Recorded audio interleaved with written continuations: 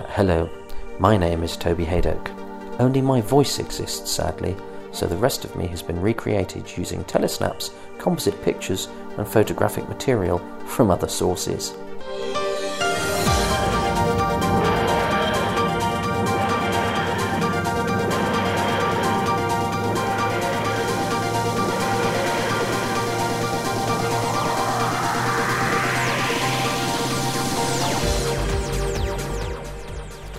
Today, I'm off to see a man who seemed to be in everything when I was a kid, a ubiquitous TV presence, like an episode of 2 pints of lager and a packet of crisps on BBC Three. Turn on your telly, any time of day or night, there he was. He's had comedy, popular drama, and Shakespeare, so I hope I find him on fine form. Who knows, in this weather anyone could succumb to a virus and get frozen to death. But I'm looking forward to this one. He was a favourite actor as a kid, so I suppose meeting him was something of a destiny fulfilled.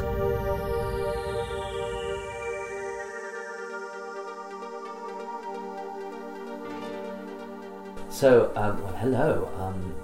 We've braved the snow, and I've come to the house of an actor who I noticed before I knew he'd been in Doctor Who. So I'm going to ask him, who are you and why am I talking to you about Doctor Who? Well, my name is Tony O'Sober. I'm an actor, and I think the reason you're talking to me about Doctor Who is, apart from the fact that I've been in 2 different Doctor Who stories over the years, you were so determined to want to speak to me, and that I can understand, that I could no longer keep avoiding your phone calls and returning mail saying, unknown, and then when you took to coming around the door and banging on the door and going around to the back of the house and saying, please let me in and talk to you, I know you're in the end I thought, gosh, why not? See, listeners, stalking pays. Well, Tony, before we get on to Doctor Who, because you've had this great career where when I first saw you as McLaren the Scotsman in Porridge, I'd seen you in so many other things, because I think it was a repeated Porridge, so I didn't know you were of Scottish provenance, because you've played so many different nationalities in your career. So what's your background and what is your makeup? Well, I was born in Glasgow.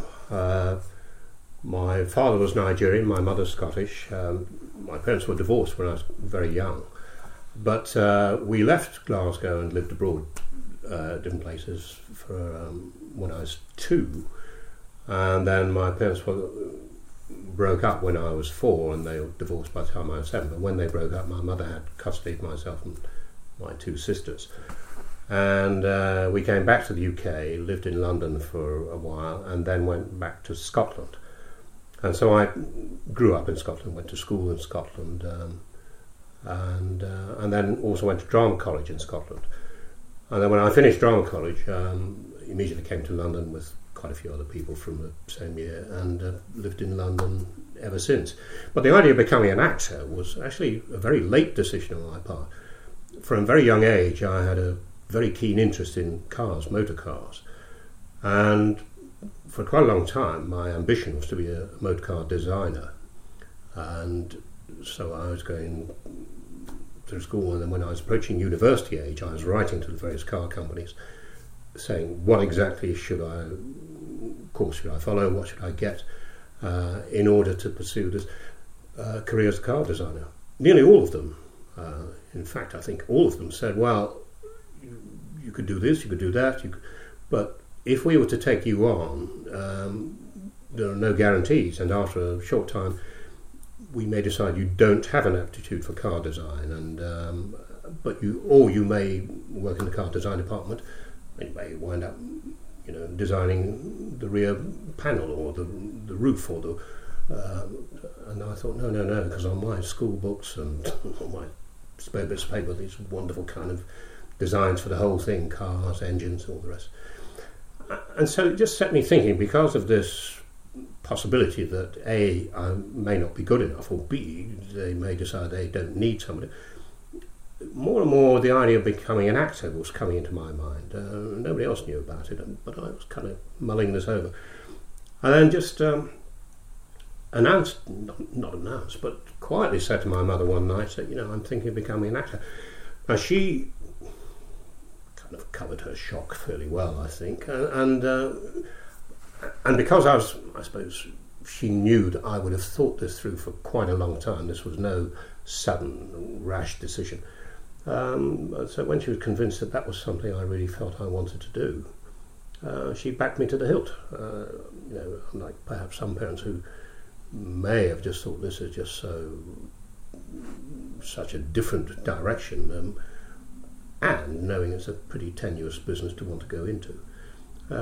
Anyway, so from that point on, I went to drama college and then became an actor and have been an actor ever since. And what was your first big break, would you say? Fairly early on. I mean, in London, myself and a couple of other actors, we shared flats doing little odd jobs, small jobs in small fringe theatres in London. Then I was asked to audition for a production of Hair. Victor Spinetti was directing, taking to Amsterdam. Initially I didn't get it, but then was asked to join the company a little while later, a couple of months later. So I went off to Holland, toured for the first time in a big tour, doing a show around Holland and Germany and so on. And then very shortly after I came back, joined the Royal Shakespeare Company and spent a couple of years with the Royal Shakespeare Company in London and in Stratford, and various other theatre jobs coming and going. And I suppose I did quite a few television jobs in among all this, but the one big break came along in television in 1974 when I'd done a series called Churchill's People, or a couple of episodes in the series called Churchill's People. And the director there, Michael Hayes, I'd been walking in the corridors of the BBC one day and bumped into Sidney Lotterby, who was a producer of Porridge. Sidney, they were just talking about this and that, and Sidney said, I'm looking for this young character for the Porridge, this kind. And Michael just suggested me. He said, I just worked with this actor, he might fit the bill and so on. So I found myself, via my agent, being asked to go to the rehearsal block, BBC rehearsal block at White City, rather in Acton. And to meet Ronnie Barker and Sidney Lotterby. Now they'd already started on the series, and they'd filmed 2 or 3 episodes of the first series, and the character I was playing was only coming into 1 episode, but he was strongly featured. And you can imagine, it just seemed a bit daunting. Ronnie Barker was a huge name by that time. I mean, before Porridge he was hugely regarded and very successful. And so on a lunch break or coffee break, I can't remember which, I met Ronnie and Sid and was given some pages of script. And I still remember it's quite daunting because they said, would you mind reading a bit? And so first of all, there's Ronnie Barker, and the character wasn't 100% established, but enough to go on. And anyway, so we did this kind of impromptu audition with Ronnie reading his lines and Sid giving me a bit of direction and me playing the scene, and that was that. They thanked me for coming along, and so I left and headed off home. And by the time I got home, my agent had called to say they wanted me to do it, which was just astonishing because in those days, I suppose, you did learn quite quickly, much more quickly than today, whether you got a part or not. But that was phenomenally fast. And of course, I was delighted. Now, although it was Ronnie Barker and Dick Clement and Ian Lafreniere, the writers had big hits with the Likely Lads and lots of other stuff they'd written, there were still no guarantees that this was going to be an enormous success, and in fact it became a huge, huge success. So they did Series 2 and Series 3, and they retained my character, fortunately for me, and it became one of the happiest kind of jobs I've ever done, but also was an enormous break because it put my face on television, and of course people see you in one thing, and particularly if it's successful, then people think about you for another thing. So that led to lots of other TV work, and so over the next 20 years or something, the bulk of what I did was television, with still some theatre base alongside, but mostly television. So Porridge undoubtedly was just an enormous break. And because you weren't a regular so much as a semi-regular, popped in and out, so would people then just check your availability and go, oh, is Tony available for this? Were you getting offered work? Did you have to stop reading for stuff? Quite often, yeah, it would be a straight offer. People would see you in something, but sometimes if it was a different kind of character, or if he wasn't, the character I played in Porridge was very strongly Scottish, and so people would still say, would you come along and do? But it's that thing of being associated with a success. Then people become aware of you. By people I mean people who are potentially looking for actors. People who are going to be casting, producers, writers who have an idea that you might fit something they've written, so they'll suggest to the production company they're working for.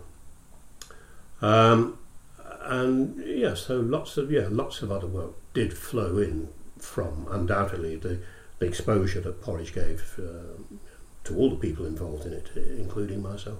Well, but the great thing about it is that you didn't go off and play lots of Scotsmen. It seems to me it was at a time when, although you were well known and obviously well seen playing a particular two quite narrow things. Actually, if you're a casting director, the Black Scotsman, that's two things that are a big signal, and yet you seem to escape that typecasting thing and do all sorts of different things. Well, it's true. I think also because you're popular in one thing, quite often people will think, oh, I'd like somebody in this because they're popular in this, the public will know the face and so on. So I'm quite sure that there was your profile is higher, and so people would consider you for jobs that weren't particularly closely associated with with Porridge or the character that they saw in that. So yes, I was fortunate insofar as it wasn't a narrow field. I played various other characters, and I think also not too long after that, a few years after that, there was another series I did called Dempsey and Makepeace, where I was a regular. Now that was a very different character, light years removed from, but because of the success of that series, then people saw you in something else. And in between times I was doing lots of different roles on other TV shows, one-offs and things, playing characters that were totally different from the Porridge character. So it wasn't, you try and avoid being pigeonholed as an actor. You just try and keep your work possibilities as wide as possible. Somehow it seemed to work. I did do played lots of characters that were totally dissimilar from the Porridge role. Including in Doctor Who, a rather fetching camp disco alien in Destiny of the Daleks. Well, you noticed that subtle characterisation. Destiny of the Daleks, yeah. Usually I played a character called Lan, who was a Mavellan, an android, who was... and they were fighting the Daleks on this far distant planet. And the character I played has the distinction, I believe, in being the only character in the entire canon of Doctor Who is zapped by a Dalek and comes back to life. Now I know it happened to David Tennant, but doctors don't count. I think because they're always going to come back. You never knock off a Doctor Who. But so Lan, this Mavellan, he came back to life after having been killed off by a Dalek. So that's a claim to fame. Yes, and so is the fact that you I have to say, one of the most marvellous things about the Mavellans is that you've got these wonderful white costumes that you keep spotless throughout the thing, even though you spend a lot of time in a sandpit. We spent a great deal of time in some kind of sand quarry down near Poole in Dorset, and and it was not warm, sunny days. We were in fairly cool and quite often rainy conditions. So the wardrobe department, they had their work cut out to keep us looking spotless and tidy and clean and neat. It's the kind of costume I certainly would probably not wear today, but They were extremely eye-catching. Skin tight, as you say, pure white. Skin tight kind of tights on with long boots and white boots and a kind of doublet, white doublet, and then long, almost dreadlock, but made of silver dreadlocks, with little, I think, pink or silver beads on the end of the dreadlocks. It was if no one's seen it and they hear me describing it, I think the first thing I want to rush off and look it up. But yeah, no, they were extraordinary eye-catching costumes and fiendishly difficult to keep clean, as you say. And is it a challenge when you look like that and you're acting opposite Tom Baker, who was at, I think it's not pejorative to say, at the height of his silliness, to sort of keep it grounded in a sort of reality?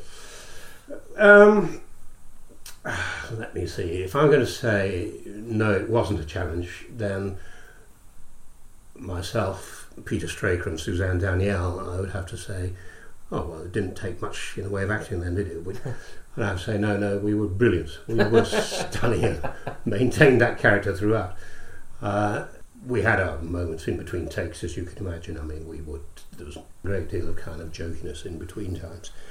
And not just us, among ourselves, but the rest of the unit who would delight in making comments and things. But yeah, we managed to keep a straight face when the camera turned over.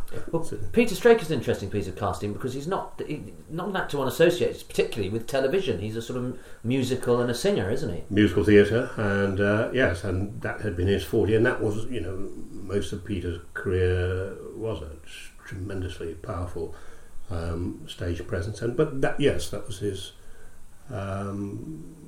his main career was musical theatre.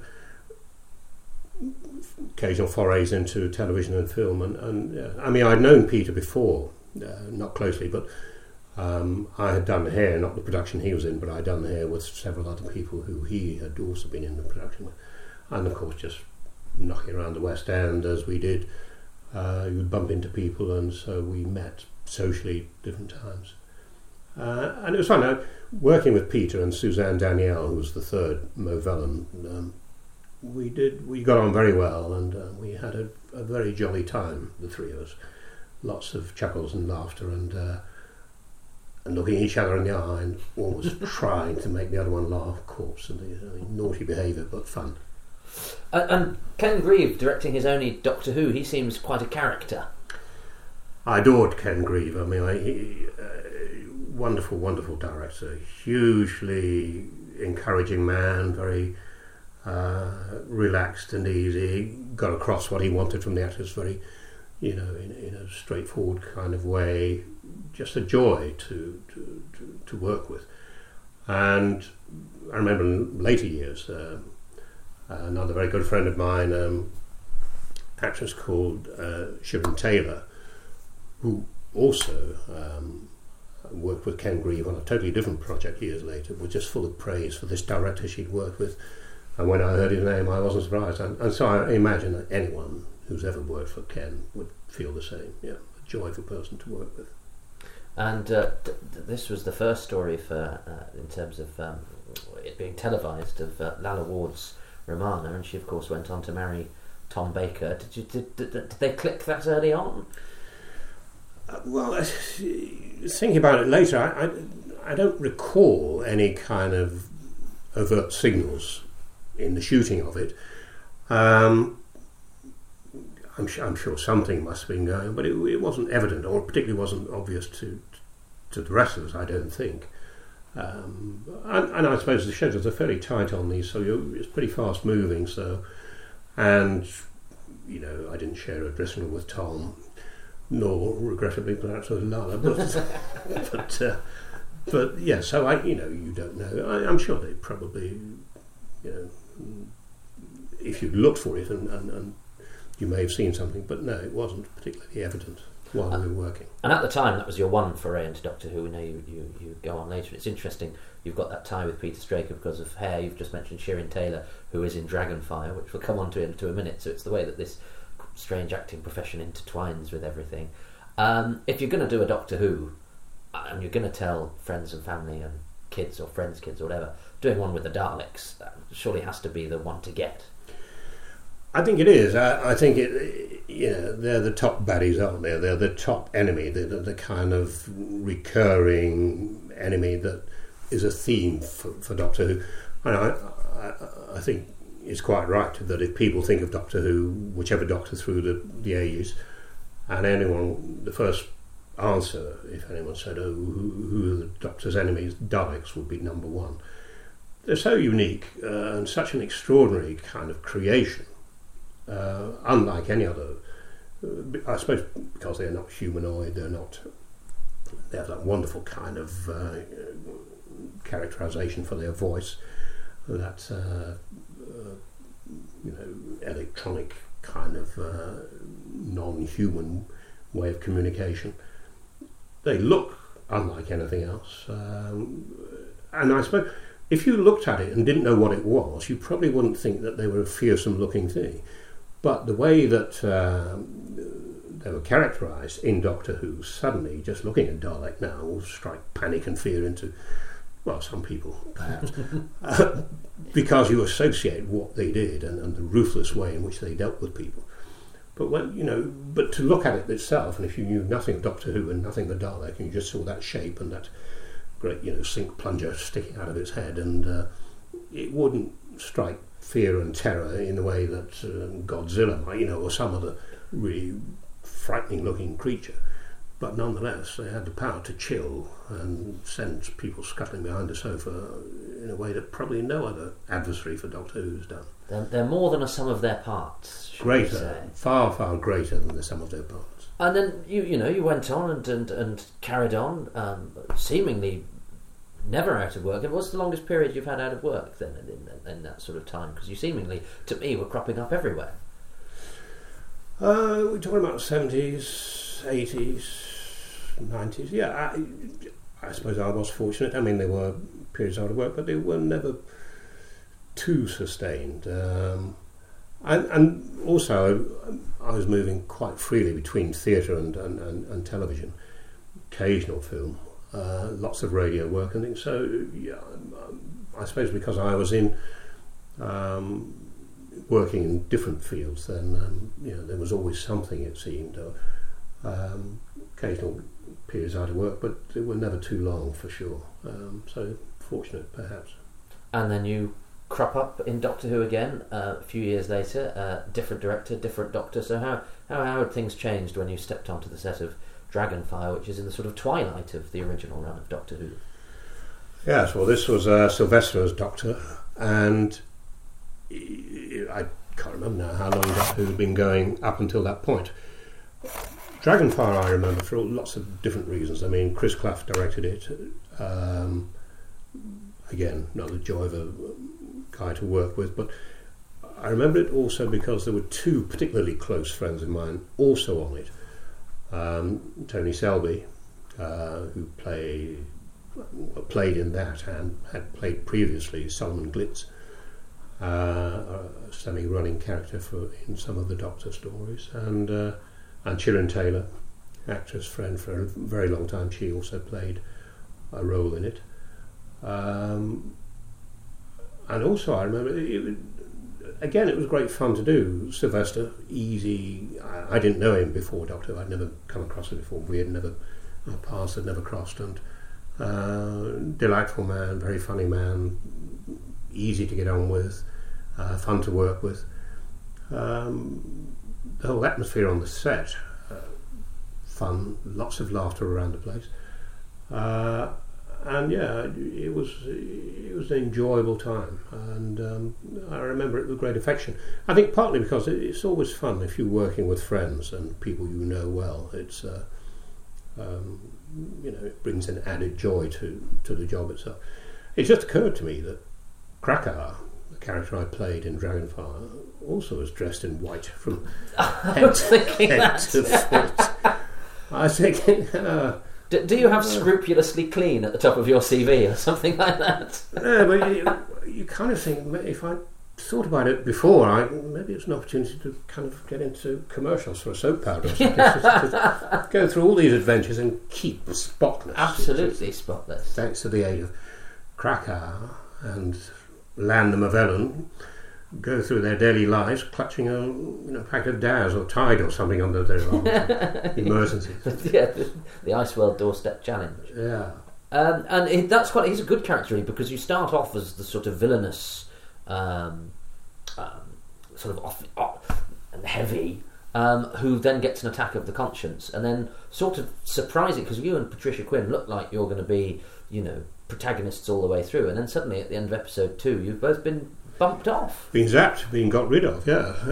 It's I think that's I think it's always nice, isn't it? And Doctor Who is very good at this, along with top script writing, is that you don't quite see what's coming. I mean, that's disguised very well.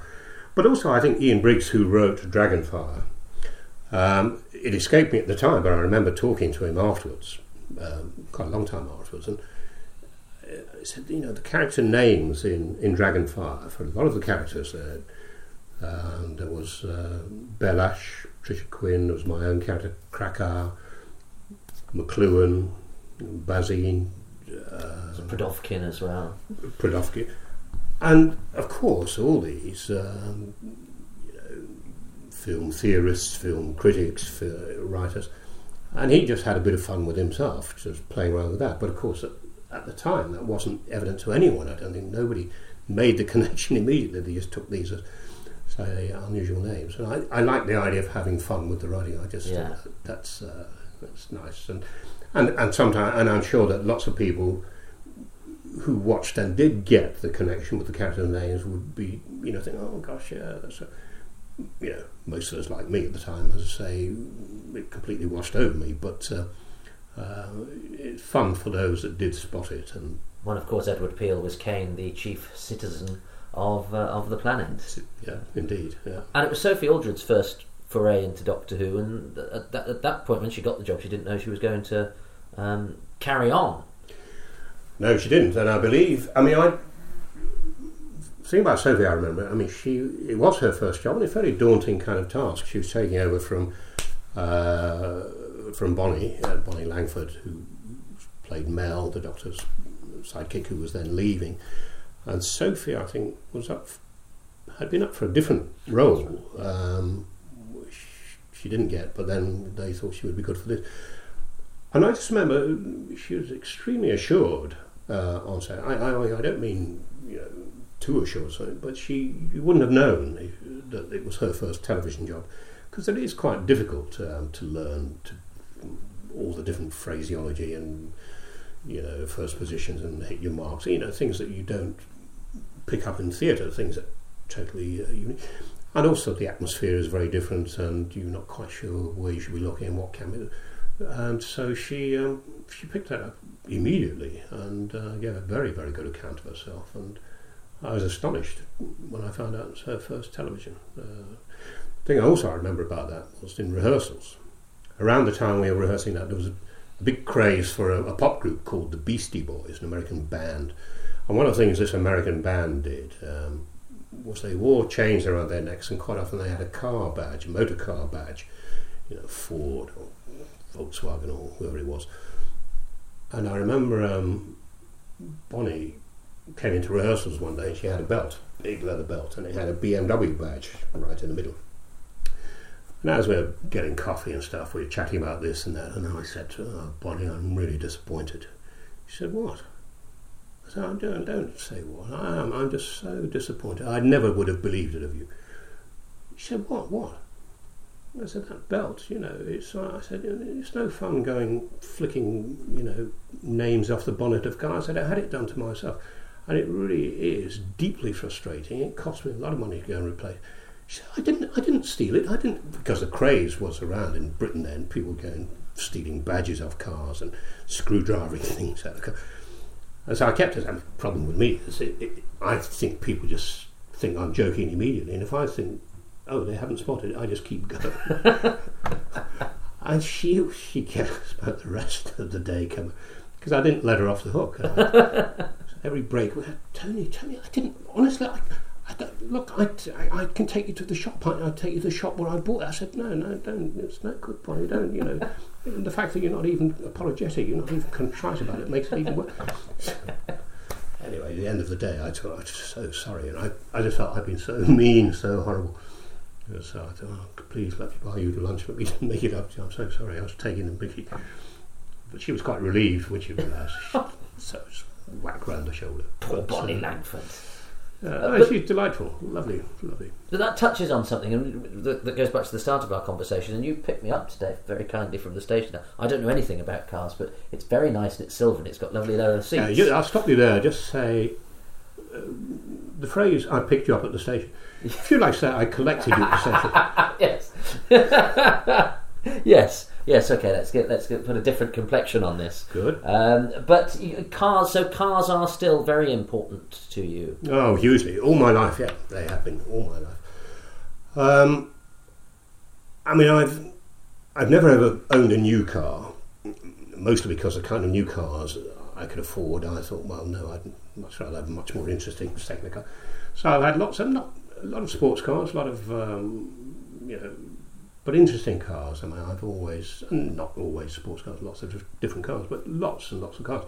At one point, I owned 6 cars. I thought, it's probably too many.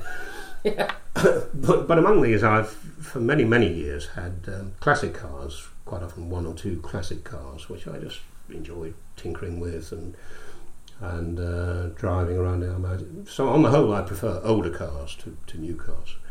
Although, if I had the money, there's one new car, the 100th anniversary Aston Martin, which is number 1 on my shopping list. But so cars have always been important, and not to attract attention from anyone. I just enjoy cars. I've enjoyed every aspect of them. I enjoyed owning them, drawing them. I go to motoring events. I been to Formula 1 races, other kind of racetrack days, very minor racetrack days. Just anything to do with a car. And you tinker, do you? You know every nut and bolt. No, not to that extent. I mean, to an extent, I am, but I would never. I couldn't take an engine out of a car and put it back in, for example, things like that. But other things, yeah, and just get a great deal of satisfaction of doing things with cars, and it.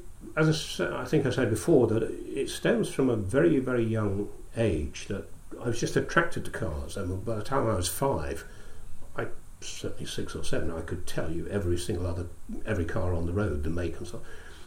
And as a young child, when I first started to read the young learners' books, Noddy was my character, simply because he had a car. I mean, I didn't kind of envy him his polka dot scarf or his pointed helmet and pointed hat with a bell on the end. These I could have lived without. The car and the fact that he was just a boy that had a car and could drive a car around. I thought, I'm a boy. I'd love to have a car. So so cars have featured even to this day. Throughout my life, and in that connection, I started many years ago. One of the things, as most actors do, you're in a strange town, you're in a foreign country sometimes if you're off on location. And one of the things I used to like doing was just wherever I was, if I was away from home, was get out and about when you had free time during the day. If you had if you're doing a theatre show and touring, I'd like to get out and walk around the town I was in or the city.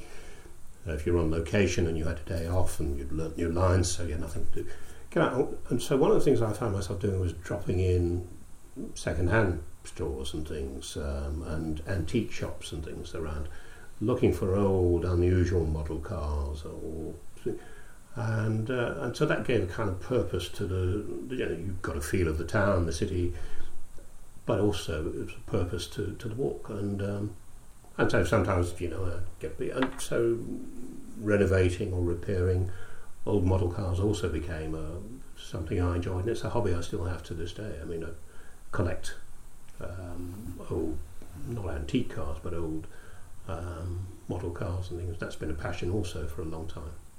Well, and outside of that, and outside of the programmes that people doubtless ask you about all the time, which obviously Porridge, obviously Doctor Who, and Dempsey and Makepeace.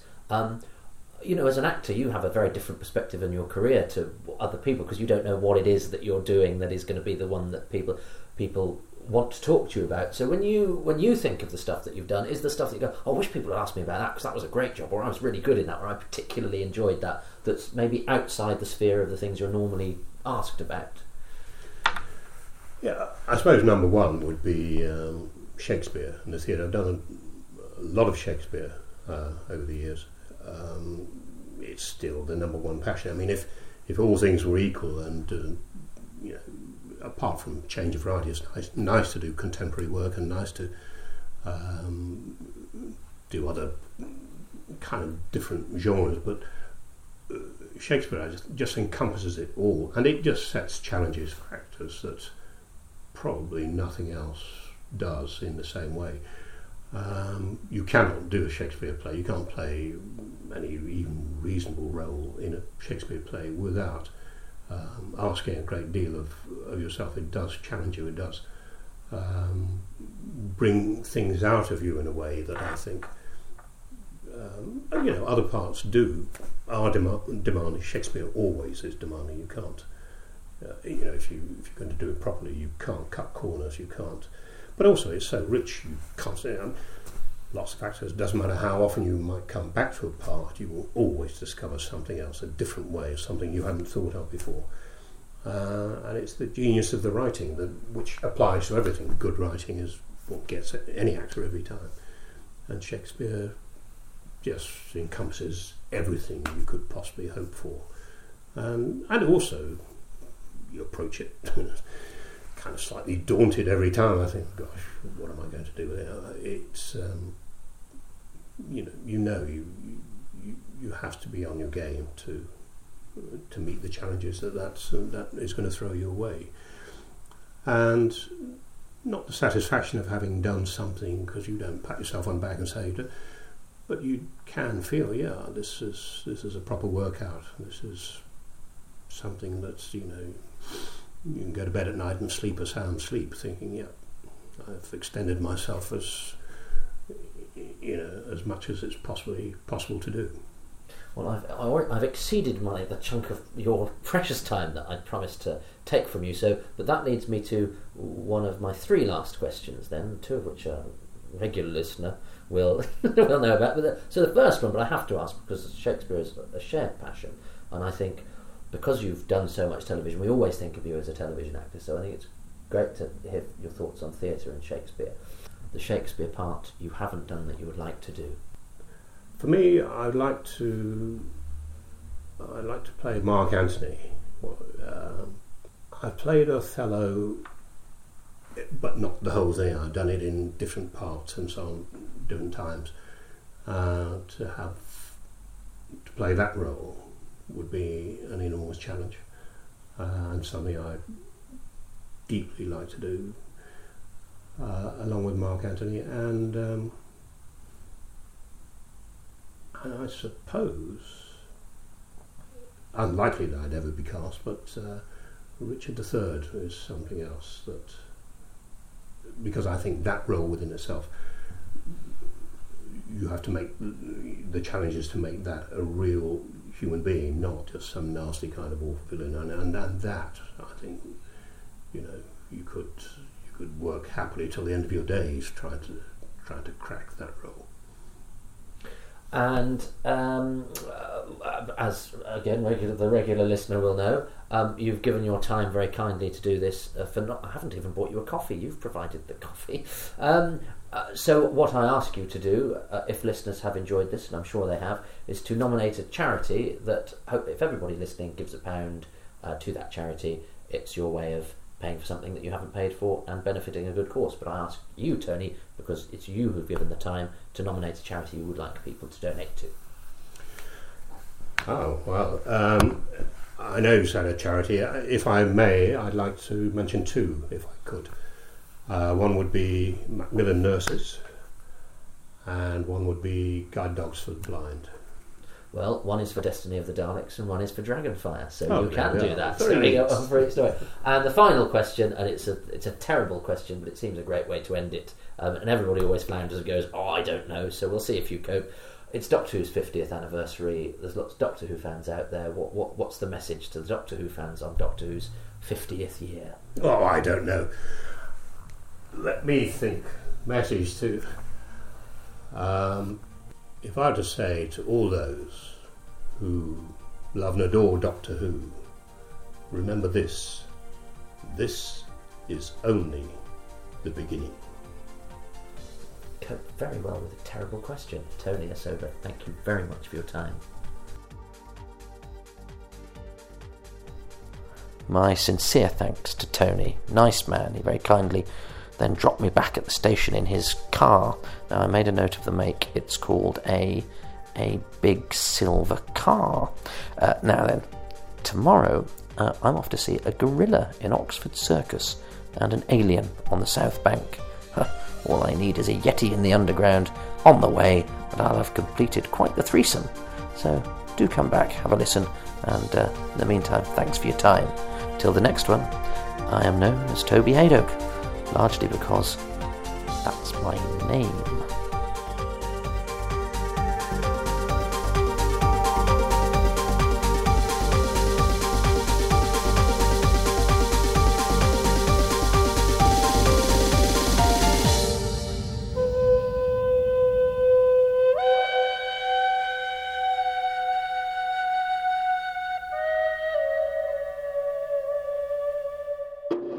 The sands of life.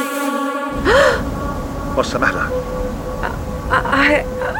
You heard that voice again, didn't you? Yes, and you didn't. No. It seems as if whoever these creatures are, they want to speak to you, specifically. I am recording this message aboard the conglomerate space platform Fortune in the Proxima 4 system, and this experiment will be our brand's defining moment.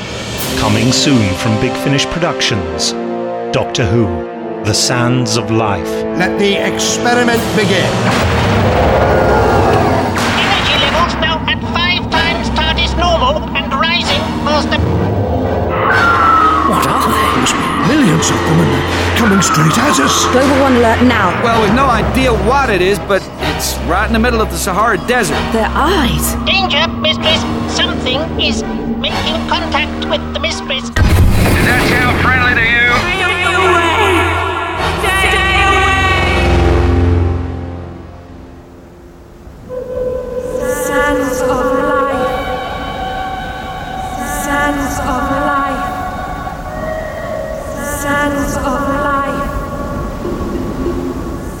Subscribers get more at bigfinish.com. Well, if you hadn't already decided to buy that, should just let you know that I'm in it. Yeah. David Warner, Hayley Atwell, Tom Baker. No. The Hadokes in town. So, buy that one.